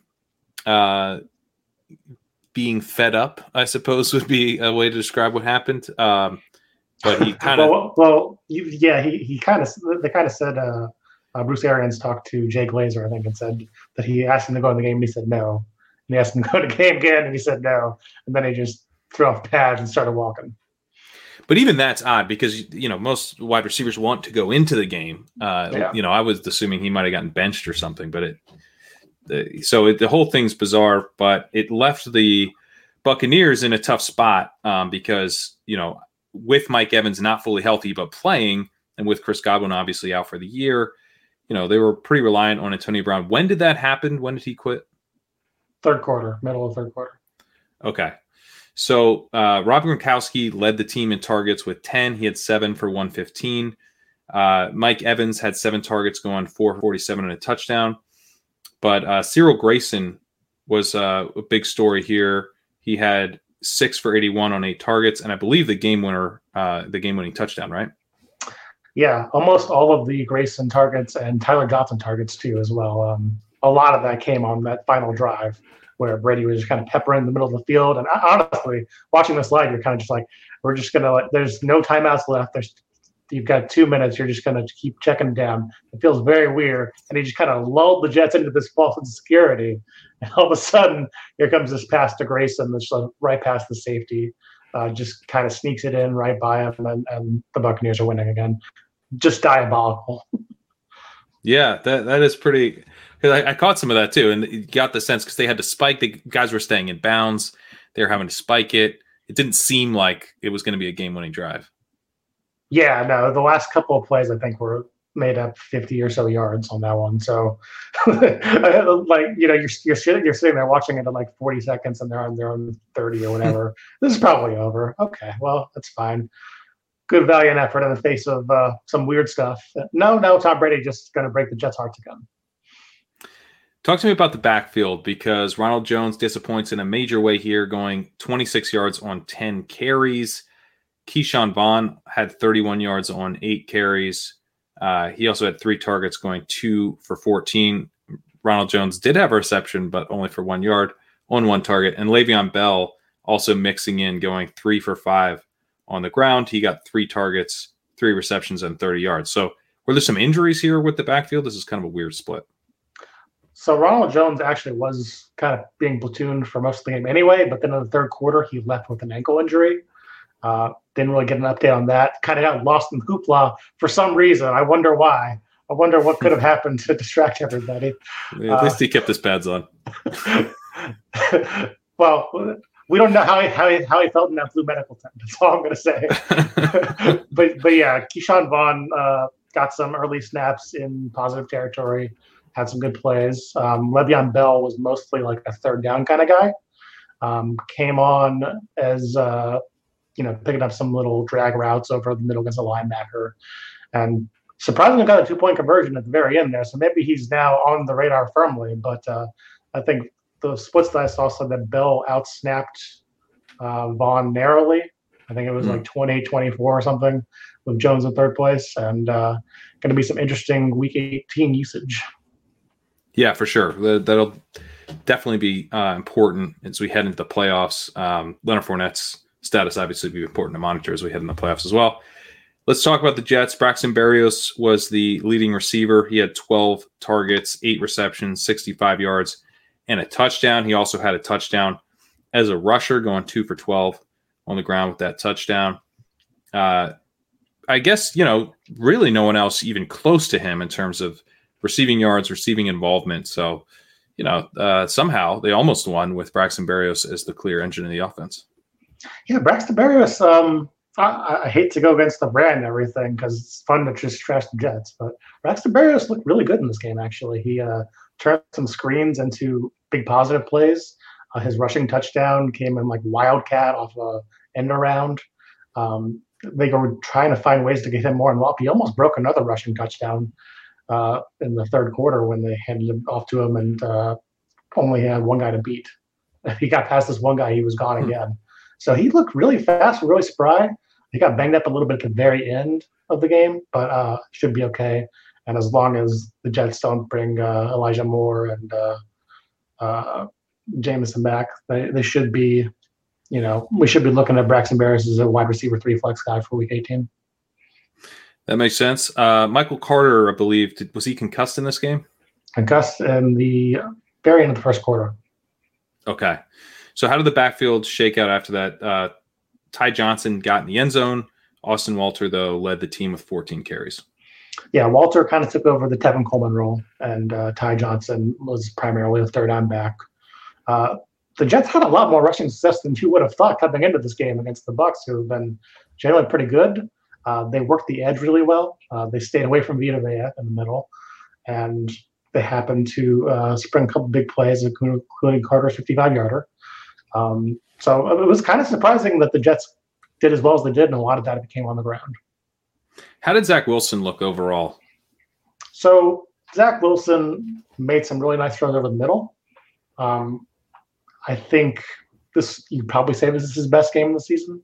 I haven't watched all the Jets games, obviously, but just on pure volume, pure production standpoint, he looked pretty good. Kind of the problem with him is that he still has those moments where he's scrambling to get something done, and he now realizes that he can't do it at least most of the time. So that's nice, but that's it's just like a 7-second throwaway, and you're like, what was the point of this? Yeah. Okay. All right. And then I guess how did Brady look without Antonio Brown and, just kind of in general, he's kind of got reduced weaponry. Yeah. Brady's still really good, it turns out. He did miss one deep shot to Gronkowski in the middle of the first quarter, end of the first quarter, somewhere around there. That could have been another score. But other than that, I mean, he looked good. Most of the problem was the offense was just weird and congested in some ways. And Antonio Brown happened to wander into Rob Gronkowski's area in a couple of these zone plays, which is really interesting and makes you wonder what could have been happening. Interesting. All right. Rivers McCown. Appreciate it. Thanks. The Bills defeated the Falcons 29-15. The Bills are the first team since the 2004 Steelers not to punt in consecutive games, and they got things rolling on the ground here with 233 combined rushing yards. Second time in Bills franchise history to have two players rush for multiple touchdowns, both Josh Allen and Devin Singletary, both getting in the end zone twice here, John Daigle. They had arm punts from Josh Allen, if that counts, because the Bills in the third quarter finally turned to the running game whenever Josh Allen had thrown his third interception in what was 4 passes. Boneheaded throws as well. It was akin to Josh Allen's decision-making of the 2019 season, where he was just forcing the issue and trying too much and extending the play rather than making the smarter, wiser choices closer to the line of scrimmage. Also, some bad luck involved. Stephon Diggs dropped an end zone target that was very similar to the end zone target Emmanuel Sanders dropped against the Patriots just last week. But overall, still, Allen clearly trying to do too much. 120 yards passing, I think, tells the story here. Mm-hmm. Fortunately, getting it done with his legs and leaning on Devin Singletary the rest of the way. Devin Singletary also now, by the way, who had 23 carries this game, or 23 touches overall, 23 of 28 backfield touches, and now 73 of the team's 86 backfield touches over the last month. Very clearly, bell cow, not workhorse, bell cow RB1 for the Bills. Yeah, although interestingly, he only had one target here, didn't have a reception.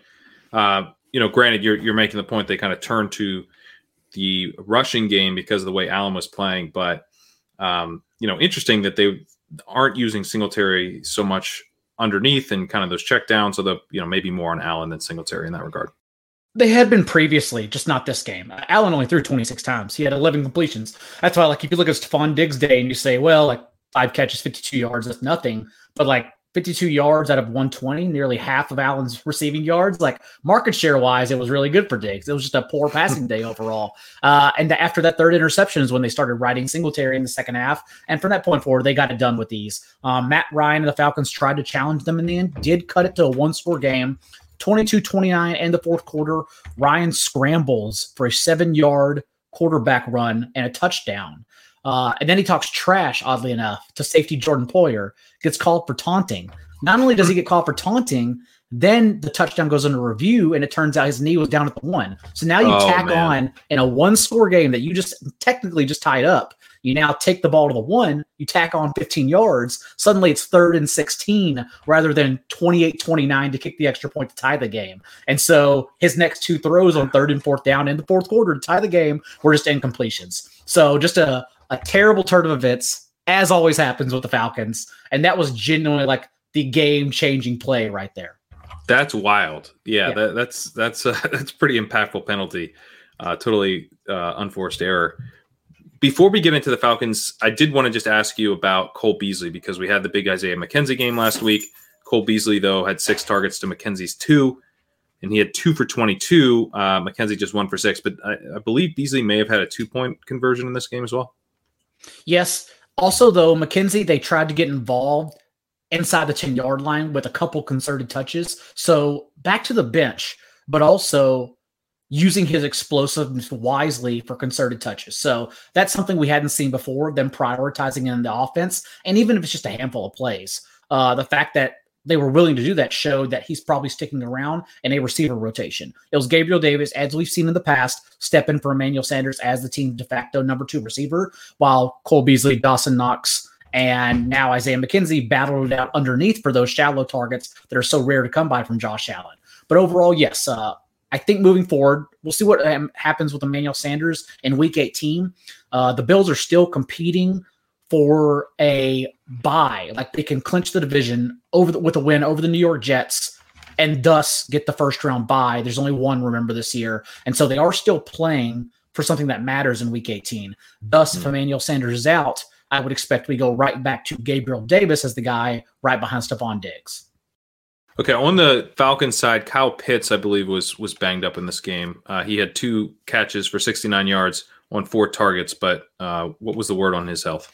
Yeah, 61-yard catch in the second quarter, and after that play, he injured himself, a hamstring strain, ran off the field, went to the tent, tried to come back, and when he came back, was literally just on one leg, bouncing around on his routes. Quickly, like after 2 routes, got pulled off the field. We didn't see him again the rest of the game. They called him questionable, didn't rule out, but it was very clear he was not going to make it. Having said that, that 69-yard catch was still the 58 yards he needed to become the first rookie tight end in the last 60 years since Mike Ditka to go over 1,000 receiving yards. So he at least got that milestone. I believe he is 57 yards shy of the overall record that Ditka set.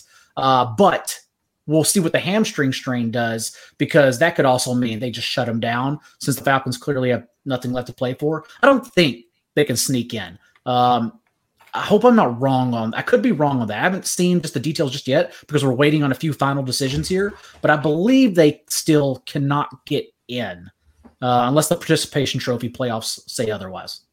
Hey, I'm not sure either. But let's talk about Cordell Patterson. Mike Davis got the touchdown here, 8 rushes, 42 yards, and a touchdown. Patterson had 9 for 28. Patterson had 2 targets, 2 receptions, and 24 yards. Mike Davis also had 2 targets, going 1 for 15. So it's kind of felt like Patterson's just kind of turned back into dust a little bit here. Well, remember a couple weeks ago, Arthur Smith even came out and said they're managing his touches down the stretch.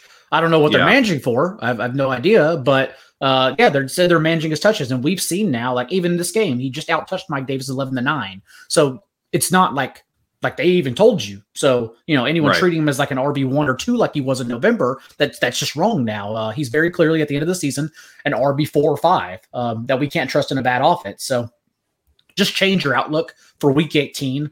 Whether he plays or not, we know he's going to split touches. Yeah, that seems fair. Any thoughts on this game before we move on? That's about it. Falcons mustered all they could chew, and with a COVID-laden secondary, did quite well. AJ Terrell still covering Stephon Diggs, so played significantly better than I thought they would, even given the wind, snowy conditions. It was really just Josh Allen that struggled, not the Falcons. All right, let's move to the Saints, who defeated the Panthers 18-10. The Saints defense has not given up more than 10 points in 4 straight games. Some of that may be schedule related, though. Well, all of it is probably schedule related, to be honest. Not only that, but also their offense has just been atrocious. That 12-yard reception touchdown by Alvin Kamara in the fourth quarter was actually their first touchdown since the fourth quarter of Week 14. They're just atrocious offense. Nonetheless, got it done, and they are still hanging around. Don't know how in the NFC participation trophy wildcard race. And they very well could get a great matchup next week against the Falcons as well. So the Falcons can play spoilers to a division foe, but the Saints do have a chance, need a lot of help, but do have a chance to sneak in. Nonetheless, this offense has still just become 2 guys as we expect it to. This game was without Mark Ingram. And so, you look and you see really Adam Prentice, who is their backup fullback, is the only person who was involved in the backfield really behind Alvin Kamara. That's what we expected, though. We expected, the 13 carries, 18 total touches overall. Prentice got 1 target to Kamara's 6, I believe it was. And so, he was used as a elite workhorse running back. The ceiling production was not there, but you were playing him as an elite RB1 for the touches that he got without Ingram. So we'll see if Ingram, who was limited to close the week, can make it back for Week 18. Obviously, a much better matchup against Atlanta next week. But him, Taysom Hill's legs, and then Marcus Callaway, who's quietly emerged as well. A couple big chunk gains here, too. It wasn't just like one big fluke play that Callaway ended up leading the team with 96 receiving yards. And also now his last 2 starts from Hill, because we have a a fluky, bad, whatever it is, start from Ian Book sandwiched in between here. But the 2 last Taysom Hill starts, Callaway has accrued 19 targets and led the team in targets in both games now. 28-yard catch, back shoulder catch in this one, a 15-yard catch that set them up for their 3rd field goal in the first half. So Callaway is actually emerging now, unlike the first half of the season, as their true number 1 wideout. That's something at least. Mm-hmm. Moving over to the Panthers side, we were supposed to have maybe a little bit of a resurgence here for DJ Moore because we had Sam Darnold coming back. No, who told you that? It's better than Cam Newton, right? It's something. I mean, we've seen it already. I think it's been the longest season ever. So people forget the Darrell Williams situation. We've seen the Elijah Mitchell coming back from injury and getting all the carries. All these situations we've seen already this year, sometimes even twice. And so Sam Darnold averaging 5 yards per attempt and missing his wide receivers. Remember, when we didn't have Sam Darnold earlier this year and we got Cam Newton, we would be on preview shows and we'd say it can't be as bad as Darnold, right? So that's what makes the situation better. So no, we did not expect anything and we got what we expected. Well, we got Ian Thomas leading the team in receiving yards. So I would say we didn't get fully what we expected. It was a little worse than expected. To be fair, under duress, a lot of Carolina's offensive starters banged up on the COVID list, and the Saints, including Marcus Davenport, who had 3.5 sacks in this one, 2nd consecutive game with 2 sacks, just took it to them. 7 total sacks on Sam Darnold.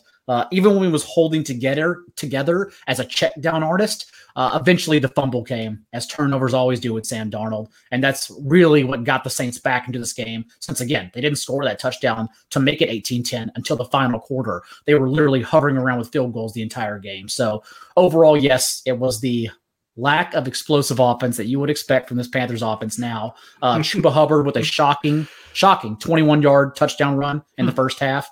Did not see that coming. Amir Abdullah as the primary receiving back, since Reggie Bonifon, I believe, was still on the COVID list this week. That's one of the sneakier ones that got put on, since people didn't realize he actually split touches with Abdullah last week, signed off their practice squad. So,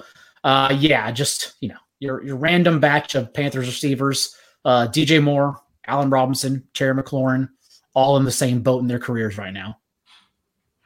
Yeah, the boat where you need to find another team would be. That's pretty much it. That's the boat. All right, Cortland Sutton. Let's add Cortland Sutton to that list. Cortland Sutton. Well, he might not have to find another team if he can get another quarterback in there. That's true. Russell Wilson. Maybe. All right, Daigle, appreciate it. The Patriots defeated the Jaguars 50-10. The Patriots have now clinched a playoff berth, and they scored 50-plus points here for the first time since 2007. Let's talk about the Patriots side first. I covered this game, and, it was almost immediately a blowout. Patriots came right down the field. They scored a touchdown, and they scored that touchdown through Damian Harris, who had a nice 7-yard run down to the 2-yard line. He punched that in for a touchdown. But Ramondre Stevenson actually had a 15-yard run to set them up at the 9. So he was involved somewhat early on, but Damian Harris was very clearly the lead running back to begin the game, and they leaned on him again in their second drive, and he scored a touchdown on their second drive. So, that kind of set the tone, and the Patriots were just dominant throughout this entire game. Deep into the fourth quarter, with 3 minutes left in the fourth quarter, the Jaguars were losing 50-3. They only had 3 points, that late into the fourth quarter. So while the Jaguars did eventually score a touchdown to make it 50-10, they scored that touchdown with 3:56 left in the fourth quarter. So just an utterly dominant performance by the Patriots, and that led to them pulling Damian Harris out of the game. Questionable to return with a hamstring injury was the official report, but it was very clear that he was not coming back to the game, and it's unclear if anything even happened to Damian Harris. Most of the beat writers seem to think that he did not re-injure his hamstring. He didn't tweak his hamstring. He just entered the game with a hamstring pull, that they were managing, and they didn't want to be messing around with it in a game that was really over before it started. So Ramondre Stevenson got a ton of work as a result. He got 19 carries to Damian Harris's 9. He had 107 rushing yards to Damian Harris's 35. And Stevenson had 2 rushing touchdowns in this game, kind of in mop-up duty, but there was a lot to mop up. He had just kind of punched in a touchdown, but then he had a nicer touchdown for his second score where he kind of got around the corner. So, pretty decent day for Stevenson, 5.6 yards per carry. Like, when they know that you're just trying to salt the game away, that's somewhat impressive to be able to be that efficient. Mac Jones was also very effective in this game. He had 227 passing yards, 3 passing touchdowns. Jacoby Myers was kind of his go-to guy early in the game. He had 8 targets, caught all 8 of them, went 73 yards and a touchdown. But the interesting guy here was Christian Wilkerson, who was filling in for N'Keal Harry. And filling in is the wrong word, actually. I mean, he just tried to replace N'Keal Harry because Harry was healthy scratched in this game after running a route on 100% of dropbacks last week. They clearly did not like what they saw. Wilkerson had been a practice squad guy. They bring him up. He immediately slots into a major role. He got 8 targets here, tied for the team lead. He went 4 for 42 and 2 touchdowns. He got wide open on his second touchdown, which was a blown coverage, although it was kind of a misread play more than a blown coverage, I guess, where it was like a fake screen, and Wilkerson went to throw a block, but it was part of the fake play basically. So they sold this screen. I believe that the intended screen target would have been Kendrick Bourne, but it was all a ruse, and no one covered Wilkerson after he threw the fake block. His defender went in to try to blow up the screen. There was no screen, and he caught an easy touchdown. So that was nice. That was a 20-yarder. He also had his first touchdown was in the back of the end zone, I believe a 4-yard touchdown. He almost had a long touchdown pass that bounced off his hand, or it was in his hands, and he did not secure it. So that was disappointing because he could have had a 3-touchdown day. You have to think that we're going to see more of Wilkerson if Aguilar's missing any more time. Showed pretty well in his debut here. It was his first career touchdown, and he got 2 of them in this game. So, in his one game, by the way, he has as many career touchdowns as Jacoby Myers, who got his second today.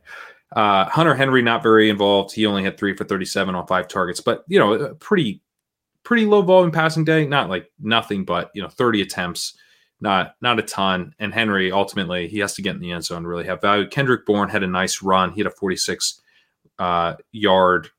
It was a yards after catch kind of catch and run type of play as Kendrick Bourne does. He had 5 for 76, actually led the team in receiving yards, but that catch and run was pretty late in the game, and it really in garbage time. On the Jaguars side, Trevor Lawrence did not play well at all in this game. He did throw his second touchdown pass in the last 9 weeks, which is good, I guess. Week 12 was the last time that he threw a touchdown pass. Before that, he hadn't thrown one since week 8. But that touchdown pass, it was meaningless as far as, taking anything forward about, what to expect from Lawrence. It was a garbage time screen pass to Dare Ogunbowale, who took it 28 yards for a touchdown. It really, any quarterback in the league could have thrown the screen pass. There was nothing special about the throw. On the other hand, he was making really bad mistakes at times. He had 3 interceptions in this game. The first interception was not his fault. It bounced off Raquel Armstead's hands, went for an interception. Wasn't like the best throw, but it, certainly was not interception worthy. Then he had another throw that was both like low and sort of off target to Tavon Austin, and that was intercepted. That was definitely on Lawrence.